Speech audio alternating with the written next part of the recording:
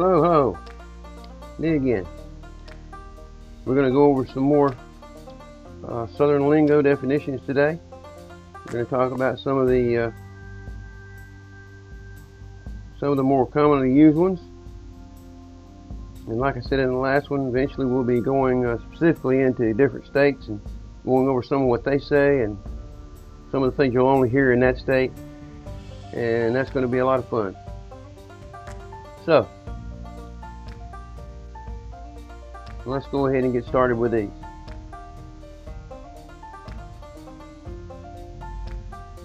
Sick as a dog.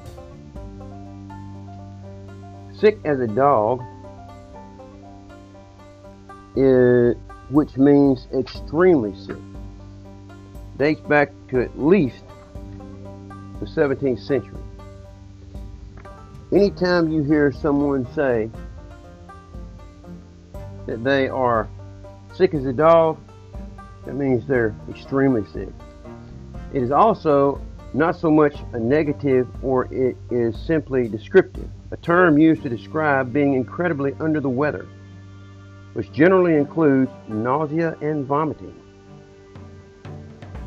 So there you go. If you're talking to somebody on the phone and they're like, oh, I can't come today, I'm sick as a dog, that means they're probably going to be sick, they're probably going to be vomiting, can't hardly get out of the house. Don't hold water.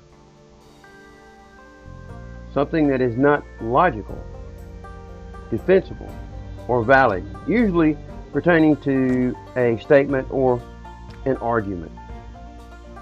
If you're talking to somebody and they've got something that they're talking about that just doesn't make any sense, well, the first thing you're going to say, well, that doesn't hold water. Okay, that's what that means. That doesn't hold water.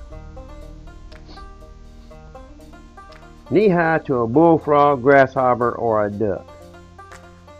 Okay?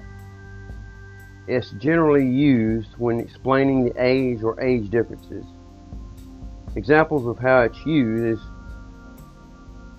I've known you since you were knee high to a bullfrog. Or, honey, I've been running this office since you were knee high to a grasshopper.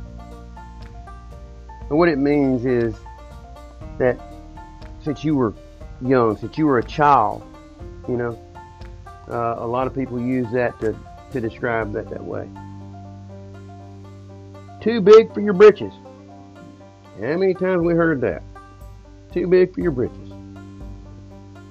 That alludes to becoming so swollen with conceit that one's pants will no longer fit. It first appeared in print in an account of Colonel Crockett's tour to the north and down east, 1835, written by Davy Crockett.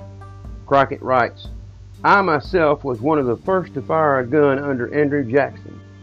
I helped to give him all his glory, but I liked him well once. But when a man gets too big for his britches, I say goodbye. In other words, that's the man who's very conceited, is very full of himself, as in other words, as other people say.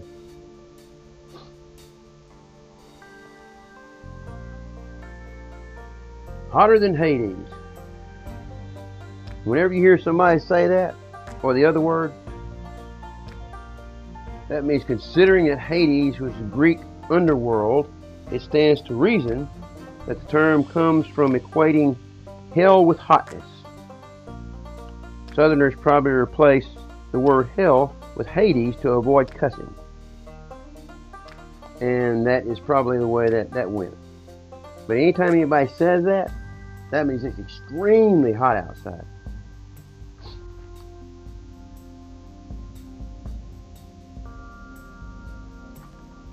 Hog wild.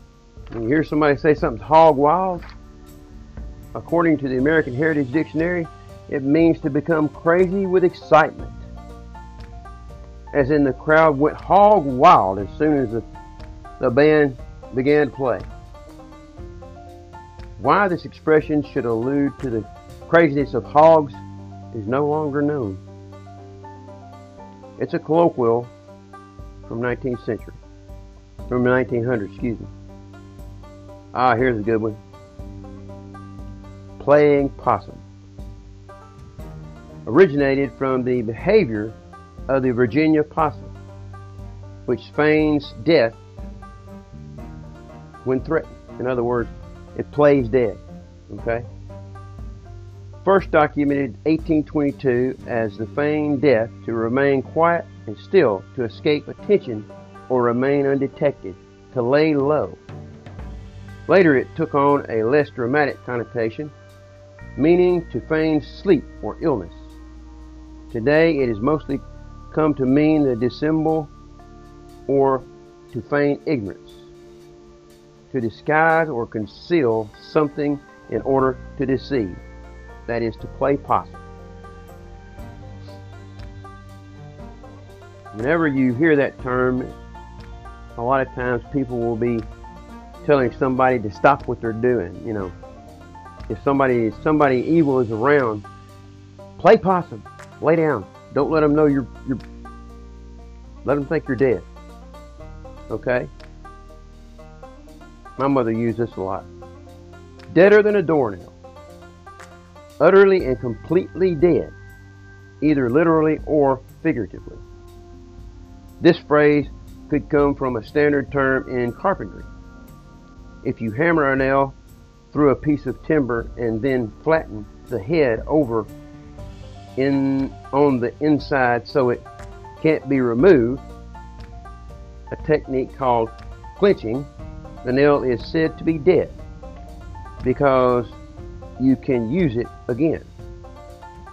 Because you can't use it again. I'm sorry, you can't use it again. Doornails would very probably have been subjected to this treatment to give extra strength in the years before screws were available. So they were dead because they've been clinched. And they can't be removed.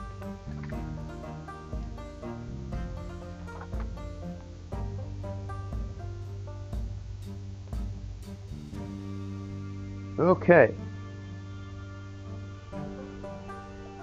Plumb tuckered out. Here's one that I've used several times. The actual derivation of this phrase is quite prosaic. Tucker is a colloquial New England word coined in the early 19th century, meaning to hire or to become weary. To tire or become weary. Tuckered out is just straightforward use of that. Plumb is just an intensifier. In other words, to be extremely or abnormally tired, usually due to physical exertion or activity. Plumb tuckered out. If you're running, or if you've been running for a while and you get home and someone says, well, are you okay? No, I'm plumb tuckered out. Can't go any further. So, that's going to be it for this one. And as usual, let's get her done.